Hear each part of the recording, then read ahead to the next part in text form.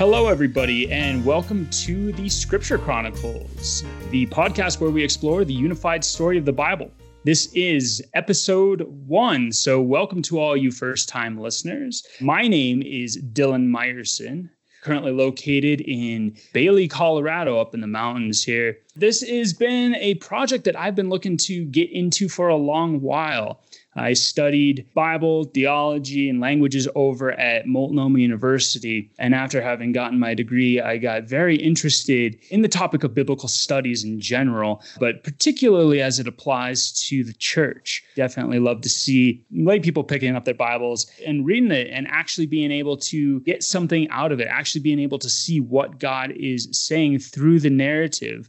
So I'm currently serving at a church called Platte Canyon Community Church, where I host a Bible study and do exactly that. I take people through the Bible as a unified story, and that is really my big emphasis. Now, joining me on this adventure is none other than the amazing Corey Howitt. I'll turn it over to you, Corey. You're going to add in all those sound effects, right, for my big entry? Yeah, that's right. Hey guys, this is Corey here, and I'm joining Dylan from the island of Kauai in Hawaii. That's where I actually know Dylan from. And I also studied at Multnomah University. I spent 4 years there and I studied pastoral ministries, was really influenced by a professor by the name of Ray Lubeck, who taught me just how to see the scriptures as a unified story. Him, his teachings, and his book, Read the Bible for a Change, has been really helpful. And so now I have this same desire, similar to what Dylan shared, is just sharing how accessible the scriptures are to anyone who desires to know God in his scripture. Dylan brought up this idea. Is this on board to do this in podcast form, what I'm currently doing as a youth pastor. I'm a youth pastor at Lihue Missionary Church on Kauai. I'm also leading a young adult Bible study for people my age with a good friend of mine. So I'm excited to just be doing this again, but now hopefully to a broader audience who can just check in from anywhere in the world. We want to teach the word just as it was given. That was Ray's example and challenge to his students. Teach like Jesus. And so we're going to try and teach like Jesus, which is a pretty huge and daunting task, but we're going to just be doing it prayerfully unto his glory. And we hope that we really are honoring to our Lord in this, and to Ray too, and just thanking him for the ways in which he pointed us to Jesus in a little bit of different ways for each of us. Yeah, Ray, if you're listening to this, I'm sorry, but yeah, I definitely should have paid more attention in your class. Anyway, so moving along here with kind of the introduction theme, since this is the first episode in this podcast series, we're going to go ahead and tell you a little bit about who we are, what we're trying to accomplish here, and what the podcast is. So we'll start that out by going through our mission statement and our purpose statement. Now, these are just two simple paragraphs that, not even paragraphs, maybe a sentence really, that just kind of outline what we hope to accomplish with this podcast. If we can accomplish these two things, then I would consider us successful. So the mission statement, I'll just go ahead and read it straight up. It says that we are here to create a podcast dedicated to presenting the Bible as a unified story and to aid our audience in seeing the authorial meaning within the biblical narrative. Now, our purpose statement is we are here to build up believers in their understanding of the biblical story by orienting our audience towards a narrative approach to the scriptures. So I'll read that one more time just for emphasis. We're here to build up believers in their understanding of the biblical story by orienting our audience towards a narrative approach to the scriptures. Now, there is a whole bunch packed into both the mission statement and the purpose statement. We'll unpack a little bit of that. Right now, there is a ton in there as far as what we mean by that. But basically, to start out, the Bible's a book. Is that right, Corey? That is absolutely right. But we don't often treat it like that, right? I think today we're really used to seeing the Bible as like a proof text. It's really funny. The way we even introduce new believers to Christianity is usually through like a systematic theology. And we go through different doctrines and then give proof text to say, well, this is what we believe and here's why. Which is kind of odd. Maybe we just all think that's really normal. And you might be asking, well, what's the problem with that? Just because we're so used to it. But the thing is, if you really think about it, we should really be asking, how did we get to that when God gave us a book? Like if we're going to start a book club about the Lord of the Rings, we would probably read through the Lord of the Rings instead of talking about, well, guys, let's just go ahead and study together all the things we can learn about Mount Doom within Mordor. And if we're really nerdy, we might do that. Maybe there's some people out there who do that. If you're listening, I hope I'm not offending you. That's awesome and extremely nerdy. Way to go. But yeah, the Bible, for some reason, we treat extremely different. The thing that comes to my mind is we often treat it kind of like a scientific textbook or a book of law or something like that, where, we open the Bible and we point and we go, what does God have to say for me today? Or like Corey alluded to, we do this thing where we start from doctrine and then use the Bible to prove the doctrine rather than just asking, what is the Bible trying to do? And so it's a revolutionary concept to say that the Bible is a book in today's society, which is too bad. But basically, that is our starting point. We see the Bible as a unified, complete narrative, meaning that the Bible from cover to cover presents one single story that unfolds, just as Corey alluded to with the Lord of the Rings analogy, where you would be able to read, let's say the Fellowship of the Ring cover to cover, and it makes sense. You wouldn't start out in the middle of the Fellowship of the Ring and expect to know exactly what's going on. You wouldn't try to proof text about the ring or about Frodo without first having read the story and understanding the story. And then you can start moving to hypothesizing about what the ring represents or hypothesizing about Frodo's journey, etc.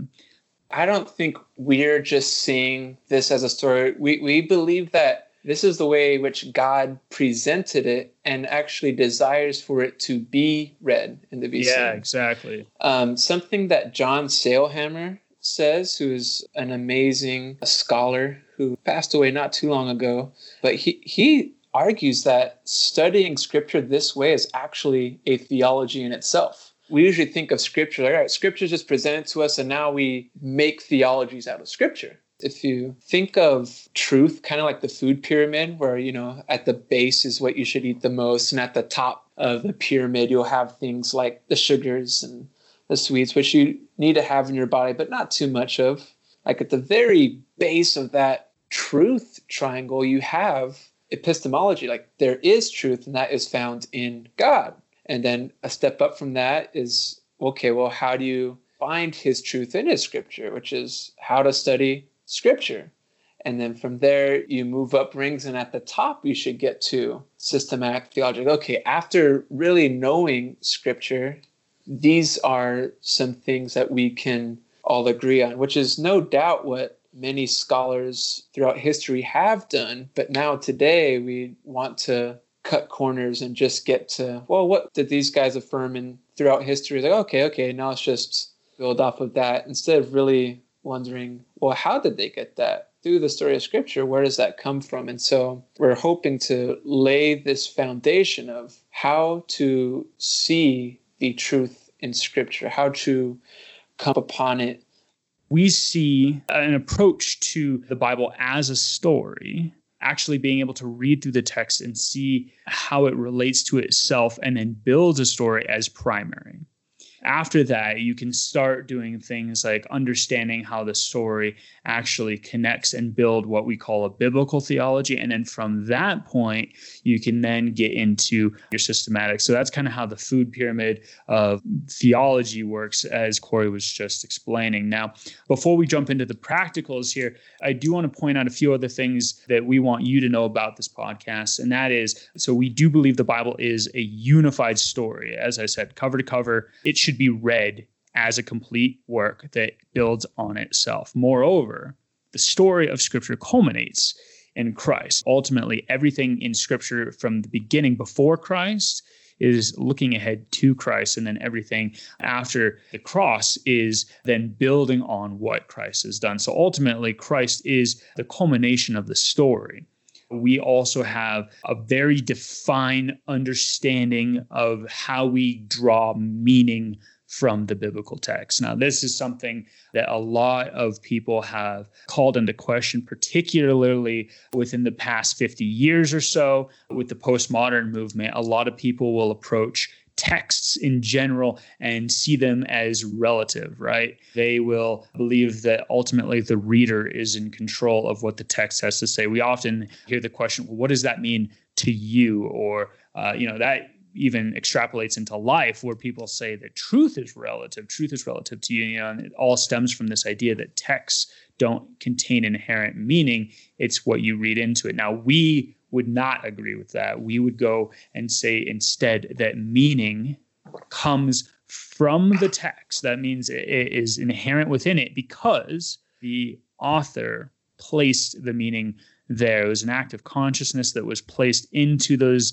words as they were put there. Therefore, when we're reading the text, we're actually looking for the authorial intention in the text. Now, that comes in two stages. Without getting too detailed here, there's obviously the human author, but then ultimately it is God who is the author of the text. So therefore, when we're reading the text, we're looking for the Hebrew author's meaning, but also God's meaning, most of all, in the text that we do believe is inherently there.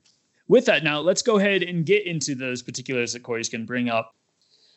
First step is seeing, right? Essentially, what do you see in the text? And that even gets into what type of literature are you dealing with. And so we're going to pay attention to the types of literature, which is only three in Scripture, which is narrative, poetry, and discourse.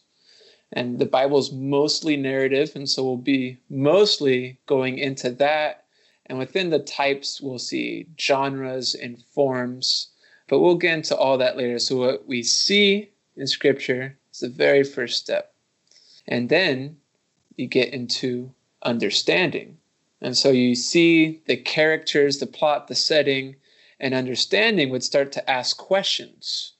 For example, as you start the biblical story, you might ask the question, when you see Adam and Eve in the garden and everything's created good, all of a sudden there's a serpent in the garden. You should be asking, why is there a serpent in the garden that's deceiving them? That's a question that deals with understanding. We'll be bringing up some of those understanding questions as we go. So seeing, understanding, and the third step is sharing. And this isn't getting my findings and sharing them with other people, like just take it and preach, which is sadly what a lot of people do. Scripture is like, oh, that's a good point to preach. I'm just going to go and talk about it. And I think this step is probably the most overlooked step in studying Scripture. This sharing step is to talk about a shared truth between the author of the text and his original audience, and what shared truth is there to us today.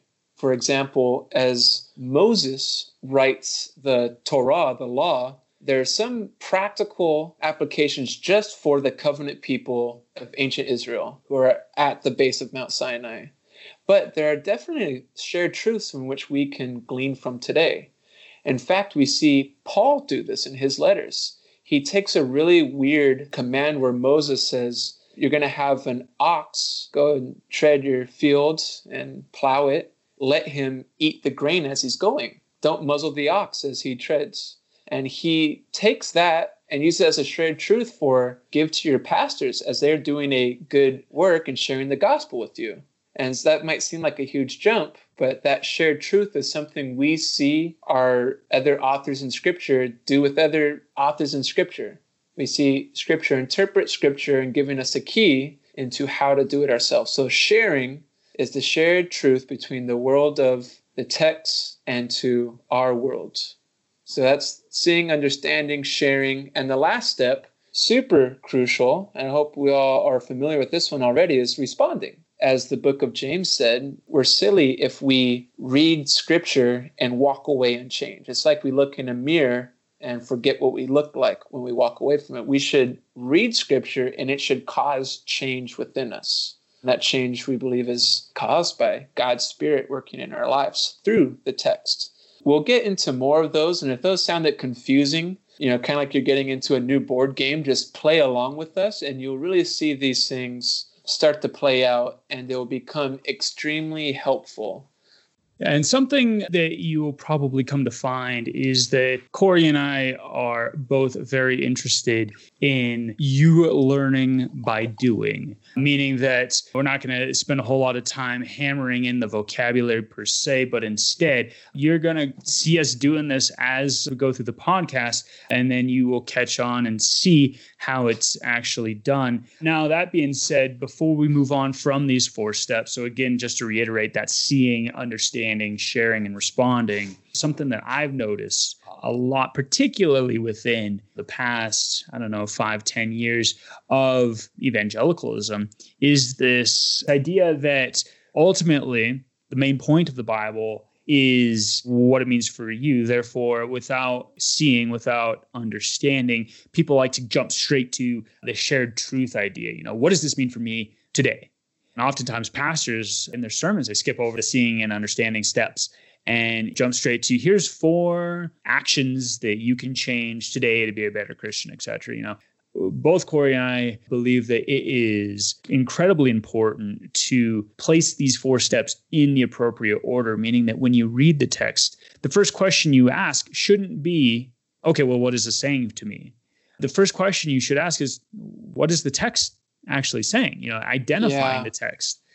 And then second to that, would be understanding and, okay, well, what is the text saying? And why is it saying that? What does it mean in the context of the narrative world itself? And then finally, once you actually know what the text is saying and then understand why it's saying it within the narrative world itself, what is the author actually getting at and progressing the story? Then you can finally get to the point where you go, okay, well, I have an understanding of what the text is trying to say, why the author is doing it this way, and what the purpose is in regards to the narrative itself, the story itself. And then you can ask the question, okay, so what? And if you don't do it that way, Corey, you can probably speak to this too. I've seen so many people, get to so many you can prove anything from the biblical text if you're determined enough, Yes, you can. It can get pretty fun until you see that people actually do it and make cults from it. So those are the 4 steps that we're going to be working off of as we actually go through the biblical text. So like I said, you'll be seeing us refer back to those, but more often than not, you'll probably just see us working in that order. With regard to the systematic theology idea that we were talking about earlier, it's so easy to have a presupposition about what the Bible says and then try to prove it from the text rather than first starting with the text, asking why the author included that thing in the text, how it relates to the chapter, how it relates to the book, and then how it relates to the Bible as a whole. And then what is the author actually trying to get me to understand from this? We have in front of us a little grid here. And in this grid, we are comparing Genesis 1 through 3 with Revelation 20 through 22. Now, bear with us here as we explain exactly what our intention here is in doing this. Now, if you've ever gone to high school and gone to a literature class and had your teacher say, hey, your book report's due on Friday, I guarantee at least 75% of you waited until Thursday night to write that book report, right? I know I did. Corey, was that you too? Absolutely. And so what did you do? The first thing you probably did was open up the book and read the first page of the first chapter and maybe the last page of the first chapter.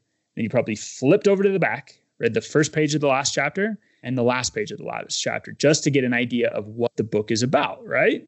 And it makes sense because the first chapter sets out the premise of the book. It really tells you what this book is going to be about. Now, when you go to the last chapter, then it sums it up. It tells you, well, the first chapter said this is what the book is about, and this is how we sum up what the book is about. So that's what we're doing here. Within the whole Bible, we have the intro laid out in Genesis, and we have the resolution, what's going to happen at the end of time, happen in the last few chapters of Revelation. The reason we're doing it this way, we're not picking up Genesis and looking at Genesis 1 and then looking at the end of Genesis. We really see the entire Bible, that is cover to cover, Genesis to Revelation, as a single unified story. And if that is the case, we would expect to find themes that are opened up in Genesis to be finalized or concluded or closed in Revelation. And so that is exactly what we're going to show you guys here with this rubric. Now, it does help to see this, and unfortunately, being an audio-based podcast, you will not be able to. So what I'm going to do is I'm going to go ahead and take this and throw it up on our Facebook page.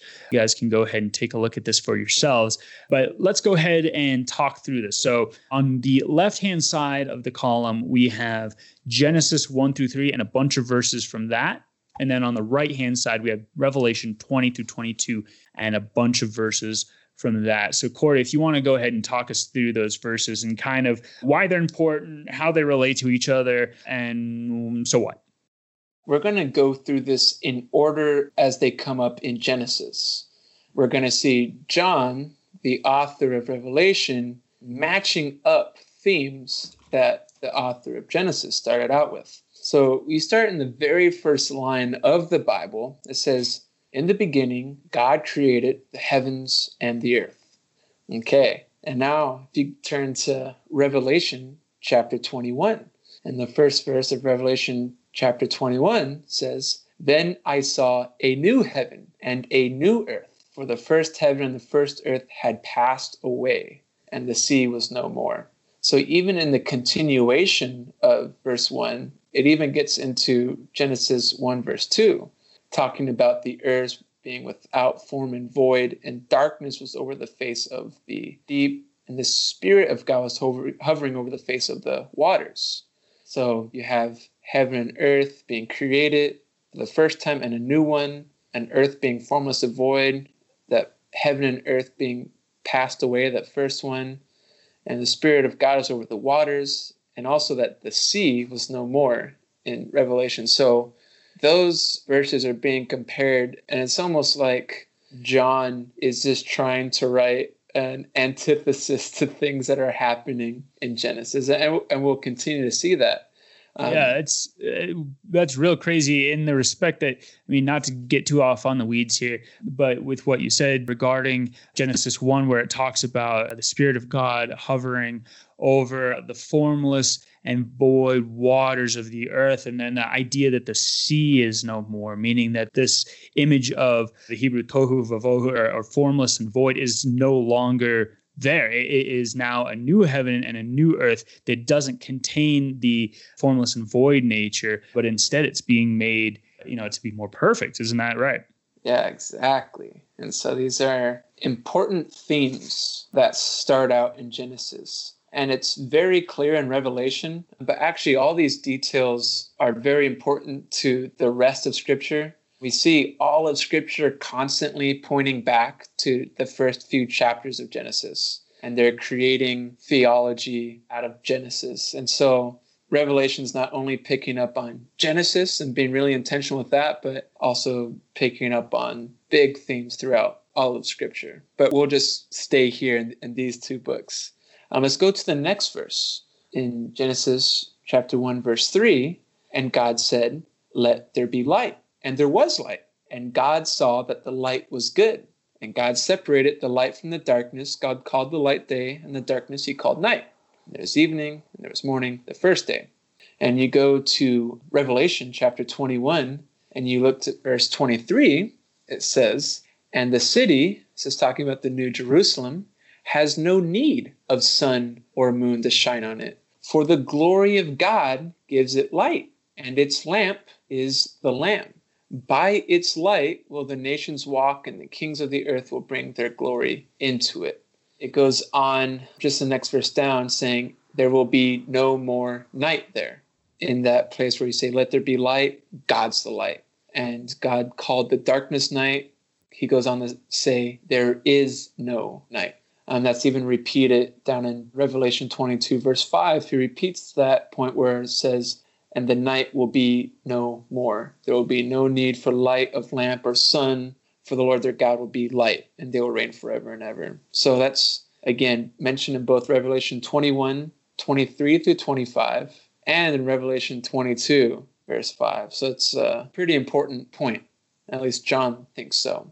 We're going to go down to verse 16 of Genesis chapter 1. And that actually just goes right back into the verses we read in Revelation, where he says in Genesis here, verse 16, and God made the two great lights, the greater light to rule the day, the lesser light to rule the night, and the stars.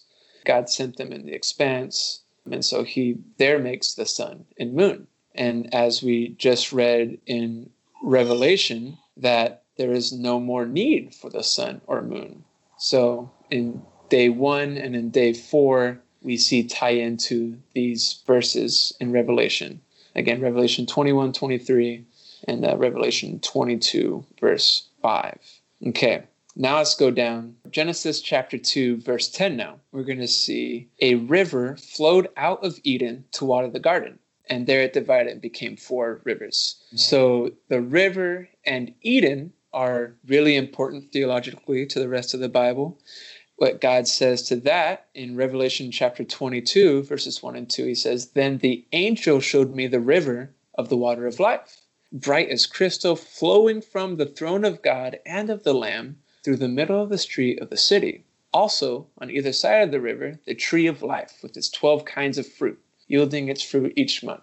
We have the river flowing through the garden, the same river that's flowing out of the throne of God in the New Jerusalem in Revelation. And also we have that picture of the tree of life, where in Genesis 2, it says in the middle of the garden were the tree of life and the tree of knowing good and bad. So that's another big point, right? Yeah, so that was just the prior verse to Genesis. That's Genesis chapter 2, verse 9. So 2 verse 9 brings up the tree, or the 2 trees that are in the midst or the middle of the garden, and then goes to the river flowing through Eden. Revelation essentially just flips that order. It talks about the river first, and then it goes into the tree of life. And now it's only the tree of life, no longer the tree that caused all the problems that the biblical story comes up with. To work back just one more verse in Genesis 2, verse 8 says, "And the Lord God planted a garden in Eden in the east, and there he put the man whom he had formed." This goes back in Revelation to where we see this city built for similar reasons. John, in this heavenly scene, 21 verse 2, "I saw the holy city, New Jerusalem, coming down out of heaven from God, prepared as a bride adorned for her husband." In that you have the comparison where Eden is made for people, where God puts people there. And in the New Jerusalem, we have this new city coming down where that's where people will dwell. And even in that, we have this mention of a bride adorned for her husband. And as we get on through this story of man and woman being created, we will have a bride made out of the rib of her husband. All right, so it's just so much imagery back and forth and back and forth. Even little things like in Genesis chapter 2, verse 11, it talks about the first river that splits from the big river. It says the first river is the Pishon. It is the one that flowed around the whole land of Havilah where there is gold. The gold of that land is good. And we think like, okay, it's setting a setting for other stories in the Bible, but like, why is that even important? Even in this Revelation story, we see that having a connection, where in Revelation 21, verse 18, he says, "The city was pure gold, like clear glass." Right? So we have the gold being mentioned in both places. In Genesis chapter 2, verse 17, we see that the command for the people in this, the verse prior, is that you may eat of any tree in the garden. Verse 17, "But the tree of knowledge of good and evil you shall not eat, for in the day that you eat of it, you shall surely die." And that's met with Revelation chapter 21, verse 4, where it says, "And there shall be no more death, neither sorrow." Right? So the punishment that comes up in the very beginning, the resolution covers it. Like, don't worry, death is taken care of. The big conflict is resolved. That's a big one. And then if you go into Genesis chapter 3, verse 1, that serpent that we mentioned before, now the serpent was more crafty than any other beast of the field that the Lord God had made. He said to the woman, and we know the story, he goes on to deceive the woman. The serpent comes to deceive, And we know that the serpent is Satan. In Revelation chapter 20, verse 10, we see that Satan disappears forever. He is thrown into the lake of fire after he's led out of captivity for some time to deceive the nations. So it's, Satan makes his first appearance to deceive mankind. It's a pretty odd passage about him being put away, and then he will break out again and deceive people and then be thrown into this lake of fire forever and ever. So the one who we can blame with bringing out all these problems is done for. And one of the big things we see with the Garden of Eden that is super important, we see it kind of come out in Genesis chapter 3, verse 8, where Adam responds in shame for the first time. And I'll just read it. It's chapter 3, verse 8. And they heard the sound of the Lord God walking in the garden in the cool of the day. And the man and his wife hid themselves from the presence of the Lord God. So one, they're hiding themselves here, but we know that this is something that God must do pretty normally, where Eden is this place where God walks with his people, and that's what people were created for, right? And so now in Revelation 21, verse 3, so remember 21, verse 2 is when John saw the New Jerusalem coming down, and this New Jerusalem is where the people are going to be set to be. In verse 3, chapter 21 of Revelation, and I heard a loud voice from the throne saying, behold, the dwelling place of God is with man. Just how it was in the beginning. And it goes on to say, he will dwell with them, and they will be his people, and God himself will be with them as their God. Just as the Garden of Eden was made as this beautiful paradise for God to walk with people, that's what the earth was made for. It's what people were made for, to walk with God. But sin and death got in the way, and we see Revelation making very clear resolutions to all those conflicts and to all those themes. They all tie in neatly, from the light, from the characters, God and humans, from marriage being talked about with Adam and Eve, to Jesus and his church. So all these things, it just is so intentional, the ways in which God is bringing these things together. Any thoughts, Dylan?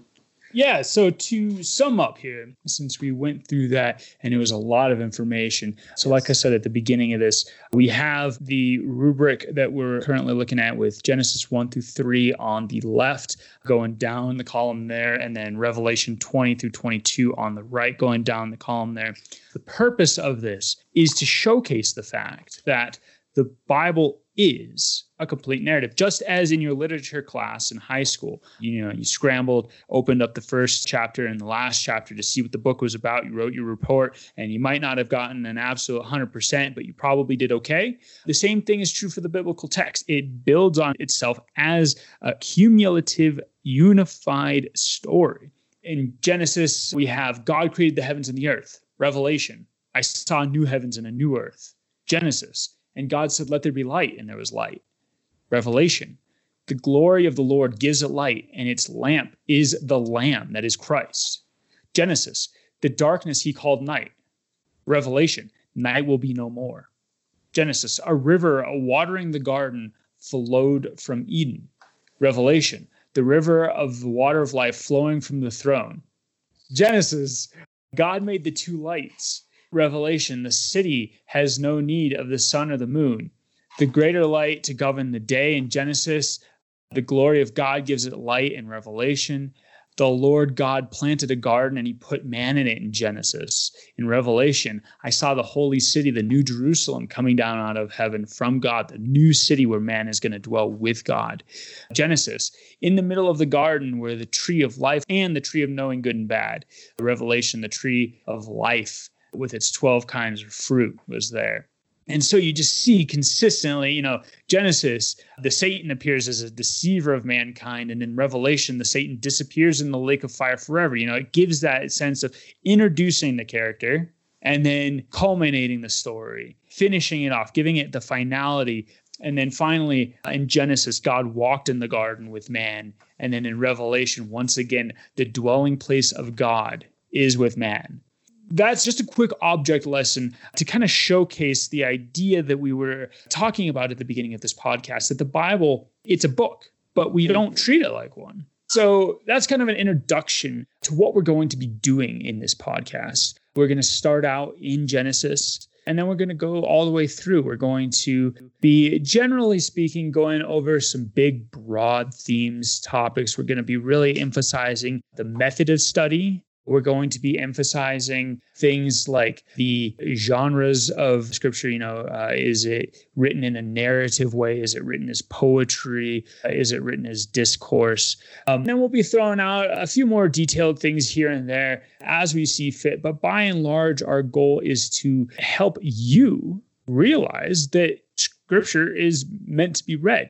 Most Christians struggle with this idea of reading scripture. It's like a tedious sort of thing where they know it's a spiritual discipline. They know it's good, but then they're like, oh man, I actually have to do it. They get to Leviticus and they probably completely zone out. The scriptures are not just meant to be read, but they're a joy to read. This is divine revelation that was given to us by God, and it wasn't given to us in a scientific textbook way. It was given to us as a book with themes, with characters, with plots. And just as you would sit down and read your fictional adventure novel, you can sit down and read the book and actually see a story unfold before your eyes and be blown away by it. If we can accomplish that, I would call this podcast successful. We come from such a culture where we want instant gratification and we want to be communicated to in a way that makes sense for us. But we have to change that logic and say, okay, God gave us a way to know him. So let me know him. Let me do my due diligence in learning about him through the ways in which he revealed himself.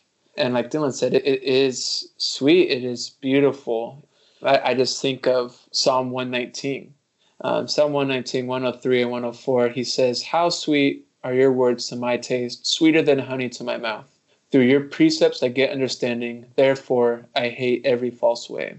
God's words are so sweet. Let us delight in them and enjoy them. Instead of trying to make them something they're not, wishing they were presented in a way that they're not, let's just be content with the way he's given it, accept it, and dive after that. And we will come to these same conclusions like, wow, God's word is sweet. And all of a sudden, as we really go through it and put in the work, it becomes less and less daunting and less confusing. All of a sudden, it starts making sense, and you'll start seeing these logical connectors throughout different books, these themes that stretch across, and you'll be so encouraged and just fall more in love with the God who gave us them. Yeah, don't have too much more to add to that. So with that, we're going to go ahead and wrap up today's episode. Next week, we are going to be jumping into the biblical text itself and starting out in Genesis. We're going to be going over Genesis 1, the creation narrative, and seeing what God has for us in that. God bless you guys, and thanks for tuning in.